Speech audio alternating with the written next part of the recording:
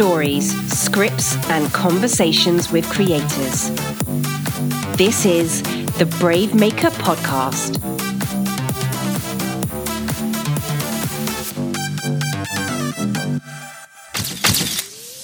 Hey, what's up, party people? It is showtime. My name is Tony Gapistone. I'm so glad you're tuning in today for our special Brave Maker show featuring Sundance selections. I am a filmmaker, writer, director in Redwood City, California. My pronouns are he, him, his. I'm wearing an pretty obnoxiously bright orange shirt. Someone said it looked like I belong in a penitentiary, which is fine. But I'm happy to be with you as a Caucasian man with brown hair, wearing some ridiculous kind of old 70s looking glasses as well. But I'm always with my friend, my collaborator, co-host, and now I can say producer of our second feature film for Brave Maker, Christina Jackson. Oh man, Tony, that feels good. Producer. Oh my gosh, I'm so excited to put on this hat. Yes, thank you and welcoming to the show, Christina Ray Jackson. I am a filmmaker, a writer, and actor here in the Bay Area, and I'm an African-American woman sitting in my studio in Dublin, California, in my favorite power chair, the Will Model C by a company called Will, and that's WHILL. We got some wild pink curly hair with pink butterflies everywhere because the theme this year is love, but I'm still doing the comic book stuff, so I'm rocking the Wakanda costume today. Wakanda forever, everyone. Always and forever. Thank you, Tony, for having me. Yeah, if you're new to us because you're following these amazing Sundance filmmakers, you're wondering who we are. We do this every Wednesday on our Facebook page and Twitter and YouTube, so thanks for tuning in. And I want to encourage you, please go follow Christina and watch her cosplay. Every week she turns up a mashup of comic characters and superhero creature. It's just the coolest thing, and I love working with her. But we're going to do our banter really quick before we bring in our special guests because you're here to hear them. We always ask this question because we believe getting to your creative goals, making your films, whatever it is, starts one thing at a time. One small step. We call it braving your way. So how are you braving your way this week towards your creative goals, Christina? Real easy. I've been doing this. Keeping my chin up. Had a couple setbacks, things like that. You know, I'm trying to push this comic book across the finish line, which is next week. You know that feeling like it's due next week? It's coming out next week? It's supposed to be out next Wednesday, but you know, it's like one thing and then that, and then there's like a lot of fires. Like putting out a lot of fires right now. So the goal is next Wednesday. And I'll leave it at that. That's how I'm braving my way. I'm hopeful. My first comic book will be out next Wednesday. There, I said it. What about you, Tony? How are you braving your way this week? Well, I'm super excited that our trailer for our feature film, Last Chance Charlene, came out into the world publicly today. So cool. Go to our YouTube channel and find the trailer there. We're really excited. We just got our first feature film selection, our first film fest selection, which will be in April. Can't say what it is until March. You know how that works, but we're excited to have an online premiere in April with a film festival, and then they're giving us an in-person screening later in the year when it's safe. Super cool stuff. Braving your way, making congratulations. Movies. Yeah, thank you. Yeah. And then we're doing a table read tonight for the next feature film that Christina's going to star in. So many cool things, but just follow us. You'll hear all about it. But let's bring in our co-host. We have a co-host, not a third wheel. Cool. Because third wheels are good when you're on a tricycle. You need a third wheel. Jim Cummings. Welcome, Jim Cummings. Yeah, baby. All right. Cool. This is Jim's second time being on the Brave Maker show. We met 3 years ago. I forget. We met in 2019. Yeah, it feels. Yeah. At Sundance, actually at Slamdance. We were in the hallways of Slamdance, and then we recorded a podcast with like just the headphones and the mic, and then he came on live afterwards. Super cool. And Jim is responsible for this show happening today because he saw someone tweet you're going to meet saying, hey, Sundance is all online. We should do something to help filmmakers. And I saw it. And then Jim said, yeah, let's do a live show. And so we're here. So thanks, Jim. Thank you for having me. It's my pleasure. Meet Christina. I want you to know Christina. Yes. Yes, it's nice to meet you. I just missed you the last time around. Tony had started the show online, and I think we just missed each other. And now here we are, like 2 years later. So welcome to the show. I'm glad you do a lot. the manifestation to say I'm going to release the comic book. I think like setting a deadline for me, the date, then you can't go back on it. And it's like, well, I said it once on the internet. Now I'll be a liar unless I do it. So I got to accountability, that right? kind of pressure. Yeah, accountability. I've been using that since day one. I've been putting, because if I don't, it's real easy to push deadlines back. I never got it done, and that's enough. I'm gonna get it done. So that'll be next week. So yeah, so be on the lookout for that. You're going to see Christina in a really cool world that she has created with an amazing imagination that she has, and we're super excited to see it come to life. Jim Cummings, many of you know him. If you don't, he is...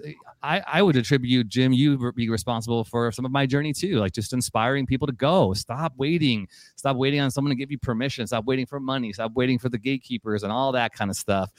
Jim is also a Sundance filmmaker, and he won the Sundance Short Film Award for Thunder Road in 2016. Yeah. Right? And he turned that today. To the date. Oh, no, happy anniversary. Happy anniversary. Congrats. Wow.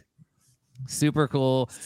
Jim has been just braving his way by making stories happen. Short films turned into feature films that then won South by Southwest, that then became major money makers in self-distribution and created a whole new conversation, rattled the industry as we know it today. And we're happy for it because we're learning from you, man. And we're doing it. We're working on our second feature and feel like Vanishing Angle. Like, we love all the stuff you're putting out into the world. Oh, thank you so much. Anybody can do it. There is no magic to it. It's just as soon as you can ignore the power dynamics and do it on your own. The biggest hurdles to jump over are in your mind. Making movies is easy. All right, so Jim, we've got 3 films that we're going to celebrate today, and we actually we're supposed to have a 4th, but they had to cancel last minute. And I'm actually glad they did, because it would be kind of hard to handle all these great, amazing people. So today, let's bring on one at a time. Should we bring on all of them, and we'll kind of focus on them one by one? What do you think? Let's do it. It'll be a party. Let's bring them all here we go.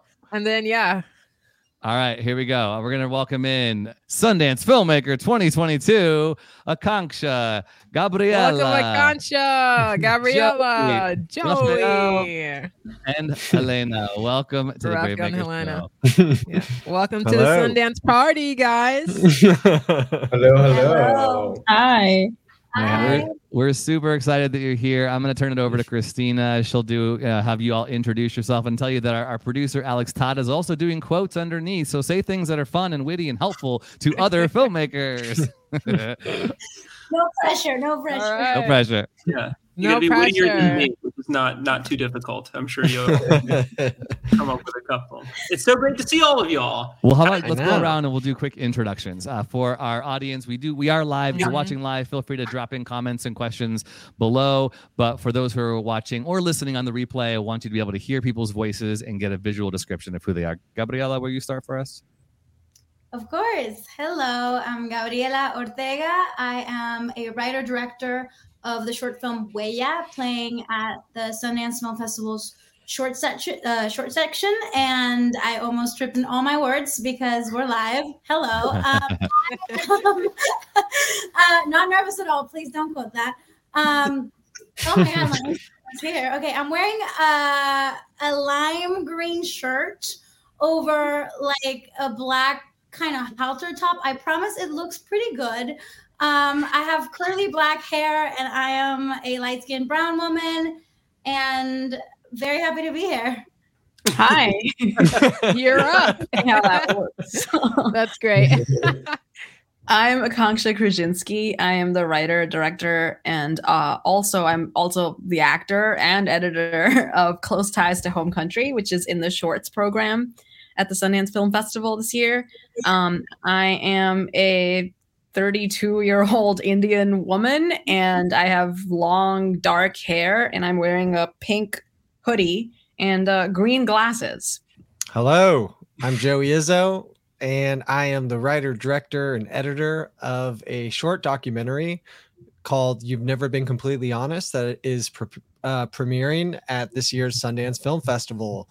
I am a white man in a white room, and I'm wearing a brown corduroy shirt and I got clear glasses. Like those glasses. All right, last but not least, two for one in the same square. Yeah. Hi, I'm Rafael Tomazetto. I'm originally from Brazil. I have brown hair and fluffy beard and mustache. I'm wearing a black shirt and a necklace with a green Brazilian stone. Hola, I am Elena Sardinha. I am the producer of Leia, Gabriela's short film in Sundance. Rafa is my co-producer. Yes, and I forgot to mention, I'm one of the producers of the amazing Leia. Yeah, I'm a woman of Latin descent. I have curly brown hair and brown eyes, and I'm also wearing a black shirt. We are wearing our producer uniform, black on black on black. Yeah. Love it. All right, so we do have a full show today, but I love hearing origin stories. We got to start there. And even though he's a co-host, Jim, real quick, can we hear where were you born and raised? How has your journey uniquely prepared you for the amazing work you're doing in film today? Yes, sure. Let me introduce myself as well. Sorry, Jim. I am. Yeah. Sorry, I'm the only one that didn't do it. For the vision impaired, I am wearing a blue sweater and I am in the Parasite house. It looks like a bit. But yeah, introductions. I was a producer for 6 years and was helping other filmmakers to get their stuff off of the ground. I had a few very talented friends that I graduated from Emerson College, the film program there with.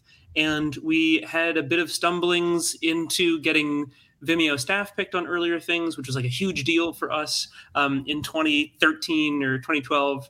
And for a long time, I felt like I wasn't really an artist. And then I met a couple of artists and they were like, yeah, there's no magic to this. There's nothing special about it. You just have to do all the hard work and make something that you would want to see in a dark room in Park City. And I watched 1,000 short films on Short of the Week and went to South by Southwest and saw the shorts program there. And I thought, oh, I can do it myself. There's nothing that discredits me from being able to do these things. And then we made the Thunder Road short in about 6 hours in a funeral home in 2015. And it won the Grand Jury Prize in 2016. And my raison d'etre ever since has been to tell other filmmakers in the next generation that all of those fears and feelings of inadequacy are bullshit. And you can do it yourself. And you shouldn't listen to the little voices in your head that tell you that you're not good enough. I guess that's my introduction. Yeah, thumbs up. Yeah, that's a solid intro. And if you want to see a wild, brave performance, check out Thunder Road. Yeah, that poor guy. We put him through hell. He went there, though. He was free. A free performance. I'm so stoked for y'all. It's such a wild experience to look back in time 6 years and see all of you. Some acting as well, Concha acting in your film. It's incredible, and people are digging them, which is great. It's a wonderful experience, and this journey is just beginning. It's strange to say. I've known Joey for a couple of years now, and he's been doing other crazy things, and so I'm not surprised. But it is really wonderful, and I feel like what sucks is that the festival went digital. It happens. Obviously, it's a terrible thing. It has to happen. It seems. But this is the best part of it. Like, I think a lot of people will go to the festival and try to network up instead of across. And that's the most important thing that you can do, is to meet other filmmakers from around the world who have the same perversions that you do and the same drive to make weird stuff. And often that will be a bigger inspiration for your next 10 years than, trying to climb some ladder or build a chair at a table that is stupid to sit at anyway. You're here. So true. I feel like I've had a bunch of good quotes that should come up at the bottom of the screen. I know. Come on. She's typing. Oh my God, it's so fast. Well, let's chat about your journeys, everybody, real quick. How did you become that filmmaker? What's your origin story? Akanksha, why don't you start? Sure. So I grew up in Saudi Arabia, which I'm originally from India. I was born in India, and then I wasn't even 2 weeks old, and my family decided to move to Saudi Arabia because they have good taste in countries, I guess. And that was really rough, being a little girl growing up in a culture that has no regard for women. And I couldn't do things like regular kid things, like go outside to play or like learn to ride a bike or whatever. I just had to be indoors all of the time. And so I grew up very much just like reading books and watching TV. And curiously, it was always like American TV and like American movies that like had made their way as the West does and colonize the world. And so I grew up just kind of fascinated with the power of cinema to like, you know, move and also like serve as a form of escape. And I realized that that's what I wanted to do. I didn't think for a long time that it was available to me because I didn't really see many or any women directors growing up. And it ended up being complete happenstance that the only place I applied to graduate school didn't have a writing program. They only had a directing program. So this is my graduate thesis film, and I feel very, very lucky and blessed that I got to do what I wanted to do. So cool. It's such a great short too. I got to tell you, I really love the quirkiness of it. I'm a huge dog fan. So if you love dogs, you got to see. And I kind of got a little choked up when I saw the very end of it.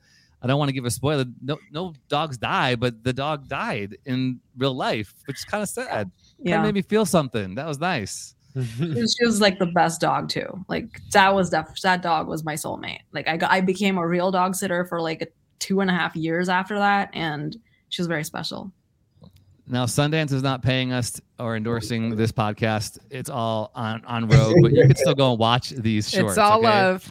That's right. They're still there. Go check them out. The shorts are all available at Sundance.org, and we really encourage you to do it. We're going to hear more about that later. Let's hear from Joey. By the way, Joey was from Redwood City, where I am right now. What? Come on, Joey. Right. So we met virtually in Sundance in the little geeky room. Yeah, I went right up to him. We're like, "You're from Redwood City? What the? Can I swear on this? What the fuck?" You know, and like, yeah, I'm from Redwood City, California, which is small suburbs of the peninsula of the Bay Area, and I've always been obsessed with movies. I've worked at 4 video stores throughout my days, and that's really like kind of how I initially made my friends. I was like that kid at sleepovers that would bring over all the horror movies and sneak them into your parents' houses and show you all the movies that your parents wouldn't show you. So from there, it's always been a matter of really relationship building, and finding people that think like-minded with me has really been at the center of all of my work. That kind of started early, and then I went to school at San Francisco State University, and especially after making this project, I'm really only now realizing how much of an influence that school and growing up in San Francisco really was. At the time, they mostly focused on experimental film and documentaries at that time were not big money makers. And so I was really trained by really inspiring professors, and I was really around a lot of interesting students that were trying to really push the envelope and try and put something new out in the world. And so I think I've always tried to, see a bunch of stuff and find the gaps of kinds of films that I haven't really seen. And so I really started in the experimental film world, and I really mean with like a capital E. Like I was making collage films, 30-minute collage films that felt kind of like 4 hours. And I sort of drifted, eager for more of an audience response. I drifted into narratives, and that led me into making extremely dark comedies, I guess. And I've been doing a lot of fictional work, and only recently now I've found myself more into a documentary space, but it's somewhat hybrid because it includes reenactments and animation. And so, I find myself like kind of at a kind of weird blend of kind of my past and my upbringing and what really means the most to me, and kind of a new direction forward. I've never really made a documentary before, so this is a new experience for myself. So yeah, that's a little bit. Tony, you're Christine and I were watching You've Never Been Completely Honest at the same time and tweeting or messaging each other. Yeah. And so those of you who haven't seen it, it's animation, it's live action, it's archival audio. It is, and it's crazy. Christina, it's Palo Alto. That's right. In Palo Alto, kind of where we live. Christina messaged me, "What did I just watch?" Christina, what was your first response? I was like that. I was like, what did I just watch? My mom watching this, so I can't cuss. Yeah. And I have to say, Joey, you have been extremely successful in creating something that you found that gap. That's what I'll say. You found that gap. It was, I'll say, extraordinary. I can't even take my eyes away. I was horrified and enthralled. You know, it was a wonderful experience to see this film. Very, Yes. Thank you so much. It's wonderful here. And we're definitely going to want to hear what it was like being in Jim's experience. And Jim, we want you to talk about that later too, but in a very different fashion with I think a cool sort of mashup of film ideology and genre was Huela. Gabriela, talk about this beautiful piece that celebrates and expresses grief. Yes. Thank you. So I'm Dominican. I grew up in the Dominican Republic. And I moved to the US when I was 18. I didn't go to formal film school, and I love to say that. But I did grow up acting and doing theater. So I ended up going to USC, but not for what people think I went to USC for. I went to USC in the edge of campus at the theater school. But funny enough, because of financial aid, I ended up working at the cinema library where people would come in and rent PTA movies all the time and be like, yell at me for not having what they want. But through that, when I first started acting in the US, I was a little dissatisfied with the kind of roles I was going out for and the sort of narratives that were out there for Latino characters, and being someone that's an immigrant, but also very much identifying with being here in the US and culture here. I sort of felt the need to write myself into the narrative, which I think a lot of people here do. And I think it's sort of the heartbeat of the indie filmmaker. And I started doing one-person shows and writing for myself and acting and writing for myself and that kind of thing. But I think in 2017, it came to a point where I started sort of letting other people direct my writing. And though they were pretty great at it, and I have so many amazing collaborators in so many different countries from so many different places, I was like, I kind of saw this differently. So I was like, do I want to be a director? And in that journey of putting my savings into projects, working for free, PAing for everyone, doing whatever for, all, you name it, I've done it. I started building a little portfolio for myself. And my first short film ever was a portrait documentary of my dad in that sort of little hybrid space too. But I filmed it with my phone. And I know people are film with your phone, and I know people get annoyed by that, but it really did amazing things for me. And it kind of got me back to my basics of what I wanted to do. And I ended up licensing that to HBO, and that was crazy because it's something I did with $300.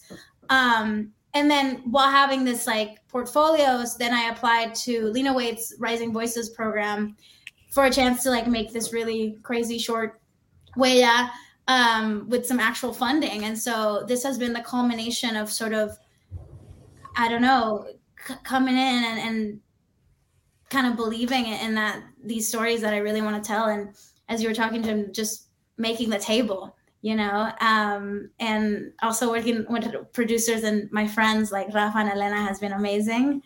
And again, I'm just happy to be here and to see so much great work. It's pretty crazy. I love it. I love how you have, stumbled into filmmaking. Just real quick, a show of hands. Who here is a first generation filmmaker? Damn. That's everyone but Jim raising their hand. Me. Very cool. Yeah. And who? Joey. Joey. Oh, Joey. That's cool. So Jim, what questions are stirring in your mind as you hear these filmmakers and their journeys? I mean, it's all so familiar, and it's really confirming for me and for you, I'm sure, of like the people who end up taking the risk and putting themselves on camera and putting the things that they love from their heart onto film. They end up getting celebrated for it, and nothing's changed in the last 6 years since I was there. And it's so true. It's nice. Like, I always knew that I was going to be a decent actor. I'd never gone to a proper school for an education in acting, but I also never would have been cast in anything had I not taken a bet on myself and put myself in something. So like, it's the same thing with directing. If you can make something short and prove yourself as a filmmaker, just to, I don't know, show off your abilities and craftsmanship, like that's a much better way of doing it than working as an assistant somewhere, hoping that someone will take you seriously 5 years from now. It's like you kind of have to grab a camera and go and do it yourself. It's really great. It's really great to hear. I'm glad that people are doing that still.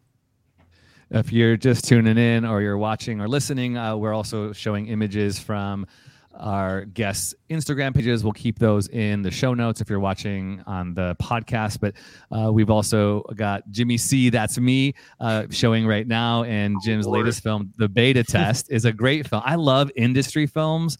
I love films that kind of peel back. Like I was a huge fan of Hacks and the TV show and Entourage back in the day. I also love The Other Two right now on HBO Max, formerly Comedy Central. I just gain a lot because we all know that world, right? And I know some people don't want to watch that, but I always do. So The Beta Test just made me so happy. And I love that it was a dark. It's like the meanest possible movie about Hollywood. It's great though. There's so many the opposite of Entourage, it feels like. So good. All right, so y'all, we want to hear what you learned on the hardest day of shooting your film. Things go wrong.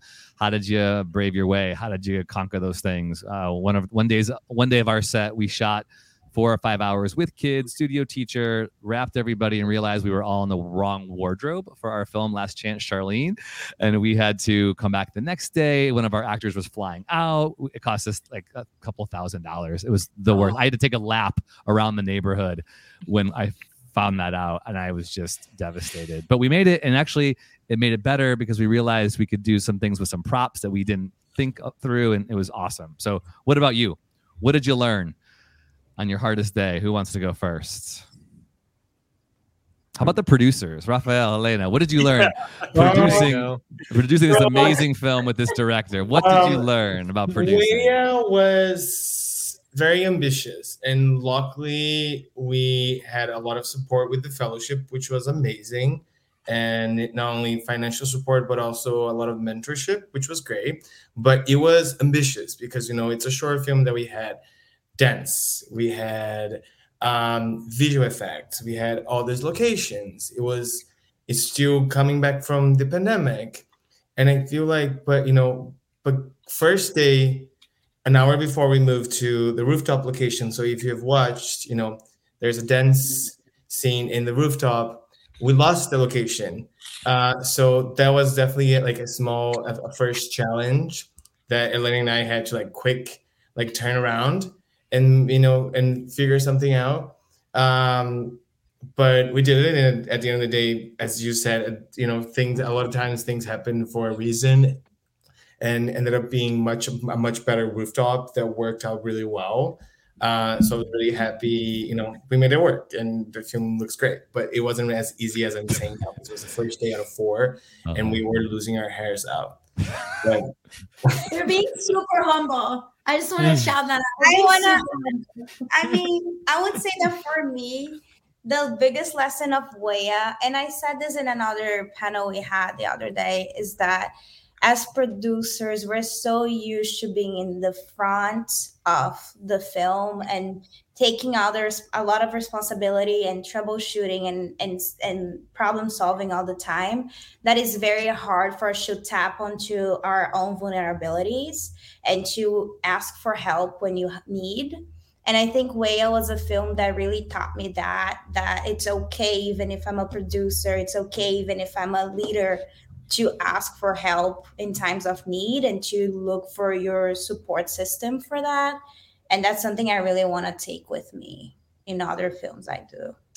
And I think that came a lot with, we had amazing executive producers in the project that now are really good friends, and who, we are taking them, we're growing together. And I think that really, really helped us understand as independent producers what a studio model would look like, but in a smaller format, which was really, really great. But what the fellowship had, which was amazing, we had all the creative independency. So, Gabby, her decisions were, whatever she wanted to do at the end of the day, they could have comments, but the decision was hers. And yeah.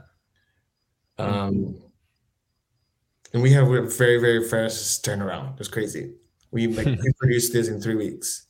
Yeah. Wow, nice job. Wow. Yes, we pre-produced it in 3 weeks. We shot it in 4 days, and we post-production was a month. And then we premiere in June. We started working in the end of March, and we premiered in June. So it's just like insane. Congratulations! And can people find it? Is it available online now? At the Sundance Film Festival.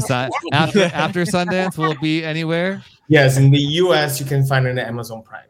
Beautiful, Amazon Prime. Okay. US, now we're starting out with strategy for our premiere in Europe and in Latin America. Beautiful. Cool. Awesome. I think it needs to be interactive too. I can imagine it being in a really cool space and live music and dancing and all that. It's so like amazing. It just really did something. Yeah, it really did something for me. And our film was about grief too, and the exploration of the stages of grief. Anyway, very cool. Akanksha, let's hear about what you learned on your hardest day getting through Close Ties to Home Country. Well, I feel like it became the hardest 4 days because the hardest experience for us definitely was that the location that we chose, which was absolutely like a dream location. I'm very happy that we found it. The couple who owned that penthouse wanted to be there throughout while we shot, and we couldn't afford to not have them do that. Like we could only pay, the amount that we paid was not enough to put them up in a hotel, basically.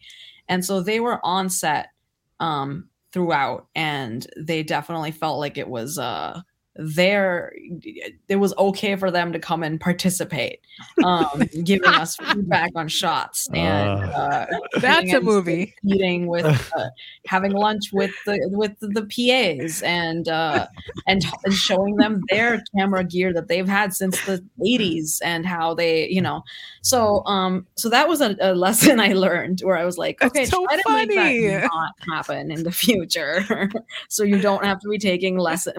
They also owned a dog food company, but like the dog food had like a bunch of lawsuits against it, where it was like killing dogs, and they kept trying to get me to put their dog food in our shots, be like, oh, can you like promote our dog food?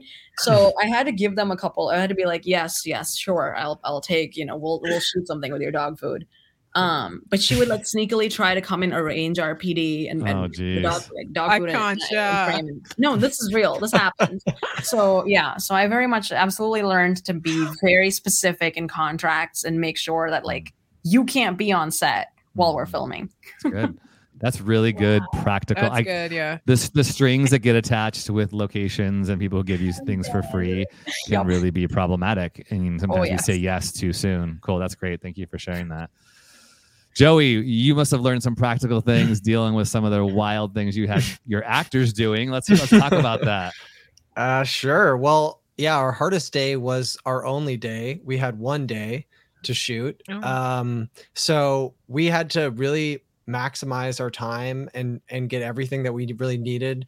The whole film is reenactments. We do have animation components, but those were we're doing that throughout kind of the post-production period. But the way that, and we shot all of the reenactments on 16, and the way that we were able to do that under an extremely low budget is by really collapsing the post-production process into the pre-production. And that's the thing that I really take away, is doing as much as you can in pre-production as possible. And as an editor, I found myself really much more excited for the pre-production process by being able to work through a lot of the editorial decisions ahead of time. So I had basically an animatic with storyboards set to music. I had the interview already cut. And so I really knew down to the second every single shot that I needed to have.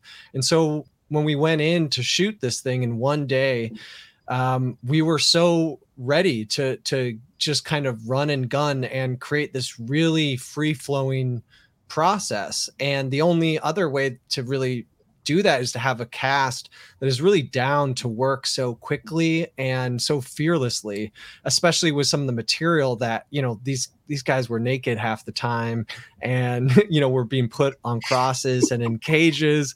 So I really had to go to. You just got a bunch more views on the Sundance channel all of a sudden. Well, I really relied on some friends that have a clowning tradition. All these people came from this small kind of art theater that was called Lyric Hyperion. It's now kind of shifted to different ownership, but they all were kind of trained by my lead actor, Phil Burgers. And I would see their clowning performances, these wild, extremely creative performances. And so I just grabbed them all because they were familiar with each other. I knew they would be comfortable, and I've seen what they do on stage. So I knew that they would not hesitate if I just said, okay, we need to shoot this now. We need to put you in a chain, and this person's going to be, you know, peeing on you, simulated, you know. So it was finding the right group of people that were down to get nasty in one day. And, you know, and if it wasn't for the kind of pre-production plan that we had, I never, if I just walked in there with a script, it would never have happened. Are there like intimacy coordinators for what you did? Like, how do you handle the actor when you're pretending to urinate on him and things like that? How do you care for them doing that?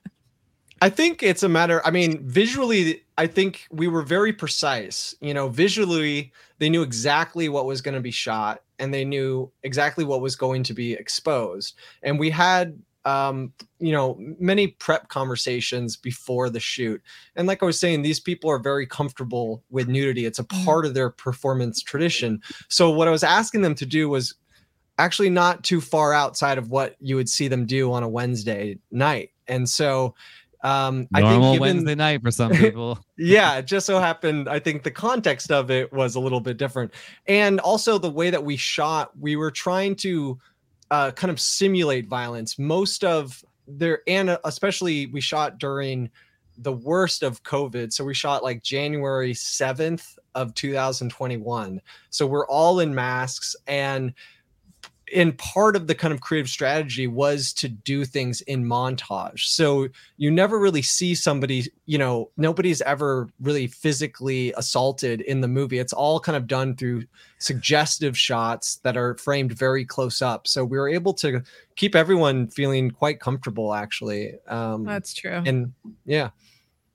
I'm just realizing that's true. I never actually saw those things. But in my mind, I feel like I did because it was so well cut together. Yeah. And we left a lot of, you know, and animation was able to fill in a lot of the gaps. We didn't want animation just to fill in the gaps. I really wanted the animation to feel like the kind of more surreal aspects of a kind of memory space of our subject. But, you know, I also wanted to kind of really ride the line of disgust. And so I really wanted to show reenactments that could ground people, but then also use the animation for some of the more harrowing and disgusting aspects of the story. I thought it would be a little bit more palpable. I wanted people to feel tense, but I don't want them to I don't want them to turn it off. And so I thought figuring out that right, you know, line for myself at least was nailed crucial. it. Joey, you nailed it. Thank you. Filmmakers, I want to give you a chance to also ask questions of Jim. So if you want to put Jim on the hot seat, ask a couple questions that might be helpful to you. I'll give you a couple minutes to think about that. But Gabriela and Kanksha, can you speak about directing yourself? Because you had some emotions going on in there. You had grief. You had Kanksha, you cried for, I don't know, 3 minutes, I think, of your film. Is that right? Which the camera was like right here, and you had to just emote, and it was wonderfully well done. Gabriela, you had a lot in your film, expression of pain and I mean, there was so much beautiful, miserable grief, wonderful grief. Talk about that too, and kind of in line with what Joey was saying. You know, what was going on in front of the camera? How did you direct that and handle that? I'll go first. I think for me, it was very important to stick to the truth of the emotional life of the characters. Working with Shakira Barrera, who's such a seasoned actress to me, she's a star and she's just such a wonderful human to work with. It was very important to like gain her trust in the rehearsal process and in the weird Zoom rehearsals that we had for dancing as well, to have her embody the dance and make it her own. As an actor myself, I just want to be the director that an actor wants, you know? So to me, it was very important to not milk it, you know? I was very intentional with everything I wanted, and I knew exactly the kinds of shots I was going in for. You know, there's room for play, and I think with my DP, we were just like finishing each other's sentences by the time we were shooting. But to me, it was important to be super intentional with everything I told her, so that she gave me exactly what I needed and we could get it in a few takes. And you know, I personally think the more takes you do, sometimes the less authentic the performance is. And since I come from theater, I mean, I'm like, let's go, baby, now or never. Yeah.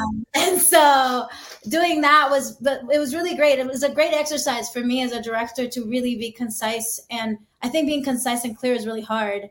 So it was a great challenge for me to just be like, hey, we don't have a lot of time to do 6 shots of this. It's like 6 takes of this. Let's go. Like my shot list was insane. It was like 30 shots a day.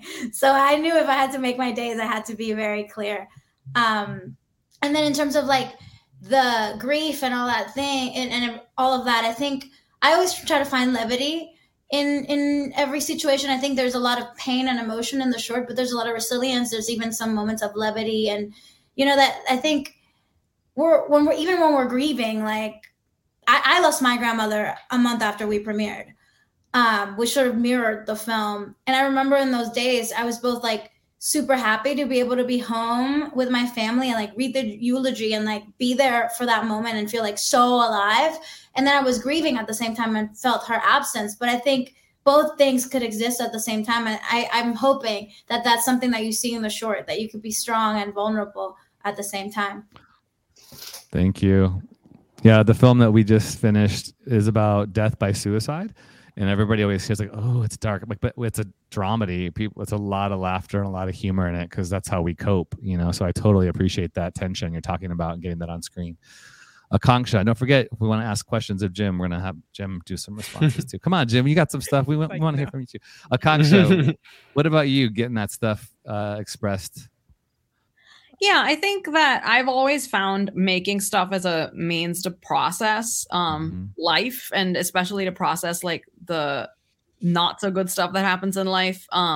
This story about me not having seen my sister in like a decade, I've been carrying it around for a long time, but I don't really particularly like share it with people. Like it's like, you know, it's very awkward to say to somebody, oh yeah, I haven't seen my sister in 10 years, and then have them not immediately like try to solve the problem, you know, like why, like how can we fix that, how can we like try to get her sponsored and get her visa and and it's not that simple. It's just not like you and me can't solve that problem. And so I found that getting to make a film about it, and like kind of there's the removal of the endless question asking, because the truth is that it's completely out of my hands. And in the case of a lot of immigrants, like the immigration system that is so broken is largely, it's out of our hands. Like we can't, it seems like it's at the level of policy change, and we can't, you know, there's nothing I can do about the fact that I can't see her. So I think that I needed the safety of a performative space to go and channel that. And then it came down to finding the right players, like the right people who would make it into a safe space to be able to access that emotion. And so my producer, Felicia Ferrara, and my DP, Luke Dyra, I trust them, like, you know, from the bottom of my heart. And it was thanks to them that we were able to create a safe space where I could really just, you know, share that. And yeah, I think it really takes, filmmaking is so collaborative, and I really think it takes finding the right people to tell your story. Can we talk about that, Jim? I have a question for you. Just dealing with when you think you found the right people and you realize you don't. Any thoughts around cutting people, firing people? No comment. No, I'm really, I've been making movies as a producer for 10 years, and we've fired 500 people, and then there's like 20 people that we really love and that are all juggernauts and help on all of our films and make them great. It takes forever. It takes a long time to figure out how you speak the language of film, and then to get people around you that speak the same language. It's difficult. Gabriella, that was interesting. You said about including levity in the film, and Tony as well. I always say that if you don't make jokes throughout your movies, your audiences will. And I find that by making a film, especially a short film about a very austere subject, and just approaching it with absolute drama and no levity, you lose the audience. Like, there's so many missed opportunities that you could be winning the audience's attention and engagement.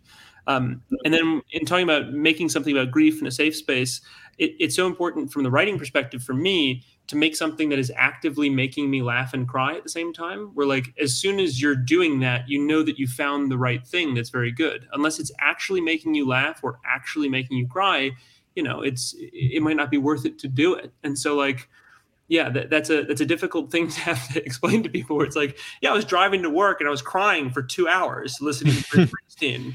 And, like, I can't explain to you why it has to be this song, and I'm never going to get the rights to it, but it has to be this song because it's working for me, and I'm going to be the guy up there next to the coffin. So, like, it's such a weird thing that you can't learn in school. You have to learn it through your own fucking biology to be able to get the thing out of your body and onto the screen. It's an interesting thing, and I'm glad that y'all are also doing it. It warms my heart. So powerful. So good. We got a few more minutes left. Filmmakers, any questions you have for each other or for Jim? Anybody? Open. We have a question for Jim, actually. A lot of filmmakers, when they have shorts, they use it as a calling card to develop into a feature, like you did with Thunder Road. And I'd love to hear a little bit about your experience with that, because that's... Oh, it's the mirror. Okay. Yeah. Thank you. I'm happy to answer that. So we were doing the short film of Thunder Road as the first real short that I had done that anybody took seriously. But even then, we had 75 meetings in Hollywood with top brass, people that had turned, Saw into a feature, or Napoleon Dynamite into a feature, or Whiplash into a feature. And it never really led to anything. It was actually like the worst financial year of my life was 2016, and we won in January because I was expecting that there would be some sort of infrastructure to support the kids, the people that have a good, proof of concept. And we put it on Vimeo in June or July, and it got 500,000 people to see it. And from those audiences, we ran a Kickstarter campaign to make the feature of Thunder Road.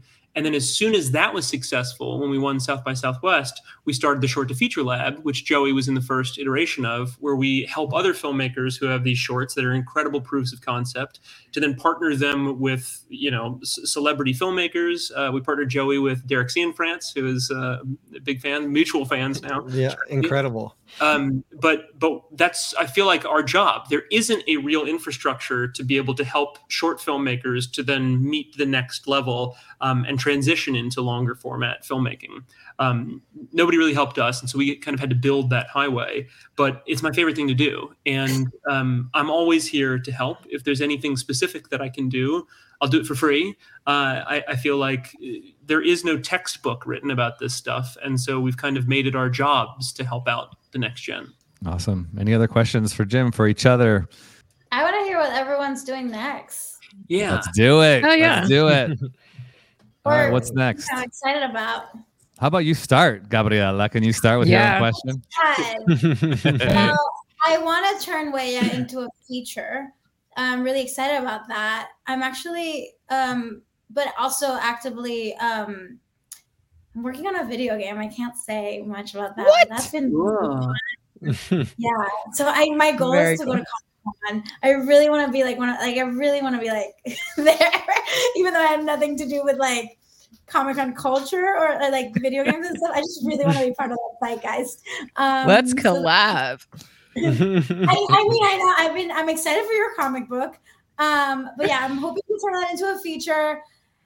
hire me, working, gonna do the damn thing. You know, I'm here. I'm hustling. You know, same old. We'll see what's next. All right, Gabrielle, thank you. Hey, by the way, if we can help Bravemaker, we fiscal sponsor filmmakers. We have 7 fiscally sponsored projects right now, all different stages of development, doc, live action, animation, to help you raise money with the nonprofit. We love doing that kind of stuff. So if we can, let us know.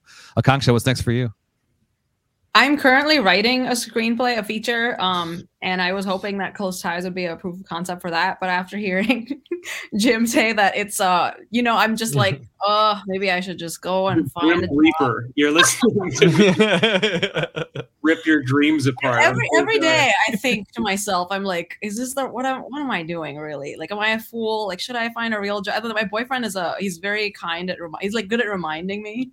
And he's like, you don't have a trust fund, but you act like you're a trust fund kid. You just kind of sit around and do nothing. And I'm I'd be terrible at anything else. Like, I would be. That's the problem. No real jobs. No real jobs. Hashtag no real jobs. You're doing great, Akanksha. Keep going. Keep going. Yeah. It's the truth. Write that script. Write that script. We want to see it. Write it, please. Listen to your boyfriend. He's smart. Yes. Yeah.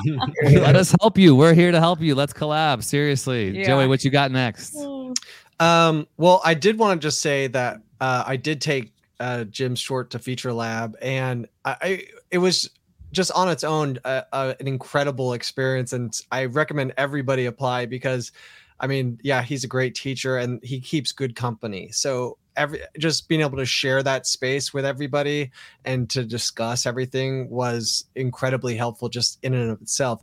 And I feel like I'm still kind of learning the lessons. I think it's very hard to recognize the truth, at least for me, until it happens to me. And so, I found myself somewhat resistant, as many of us might think, that we're going to be the exception to, some of the harder truths that Jim is saying. And after a couple of years of passing, I'll say that it's becoming more and more true. Like, you only kind of realize it when things do come to you, or you think that they're going to come to you. So, the sooner you can learn those lessons, the better. And I'm kind of in the middle of that myself. And what's next for me is going to be a series adaptation of the short. So this is sort of like the origin story of a much larger thing that I want to tackle, which would be the history of self-help seminars. So that's next. Ding, ding, ding. I love it. Do that. That's cool. Rafael, Helena, anything you want to add? Whatever Gabrielle is doing, you're going to produce, we're assuming, but anything else that's different? Yeah. We work closely with Gabby, but we work a lot with other collaborators. We are developing a TV show in Alaska, which is pretty cool, and other feature films in development in Latin America. We have a film in Beirut.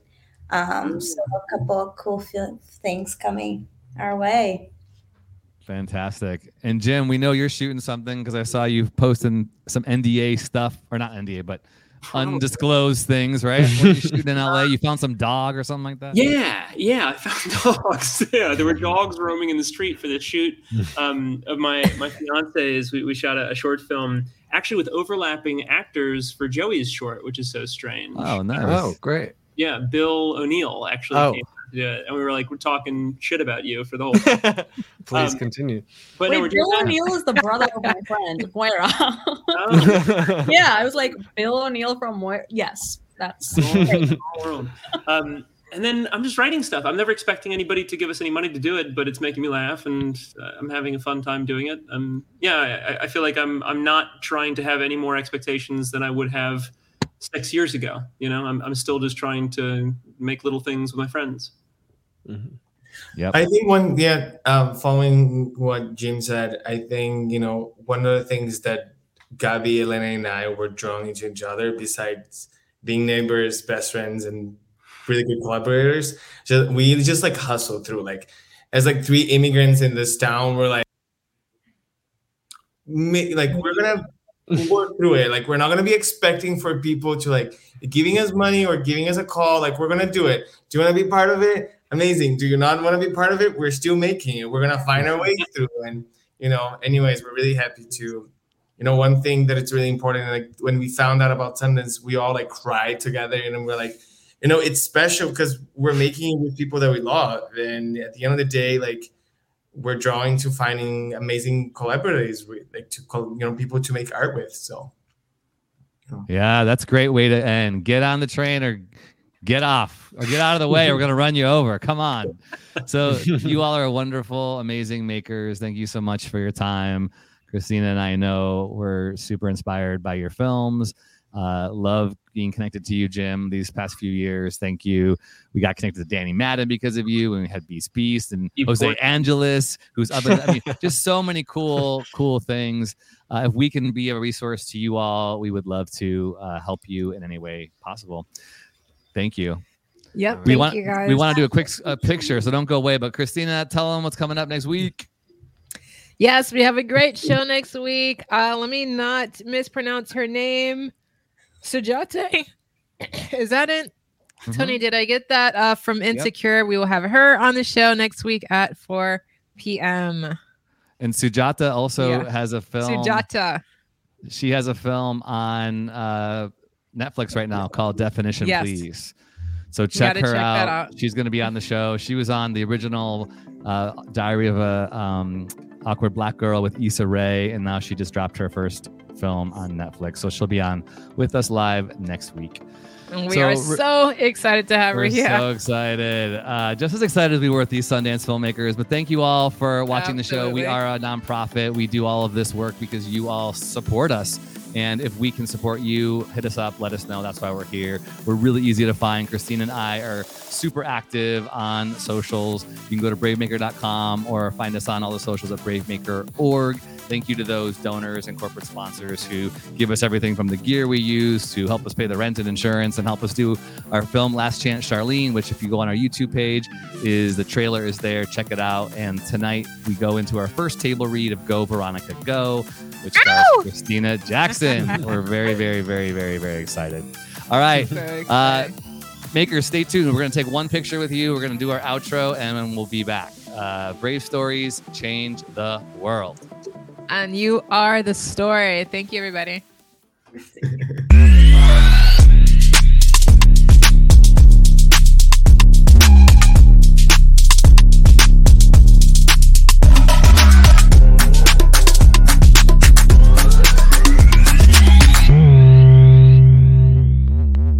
Follow us on Instagram, Twitter, YouTube, and Facebook at bravemaker.org. Like, subscribe, and share. To become a monthly donor, text the word BraveMaker to 44321 or go to bravemaker.com/donate. Thanks for tuning in.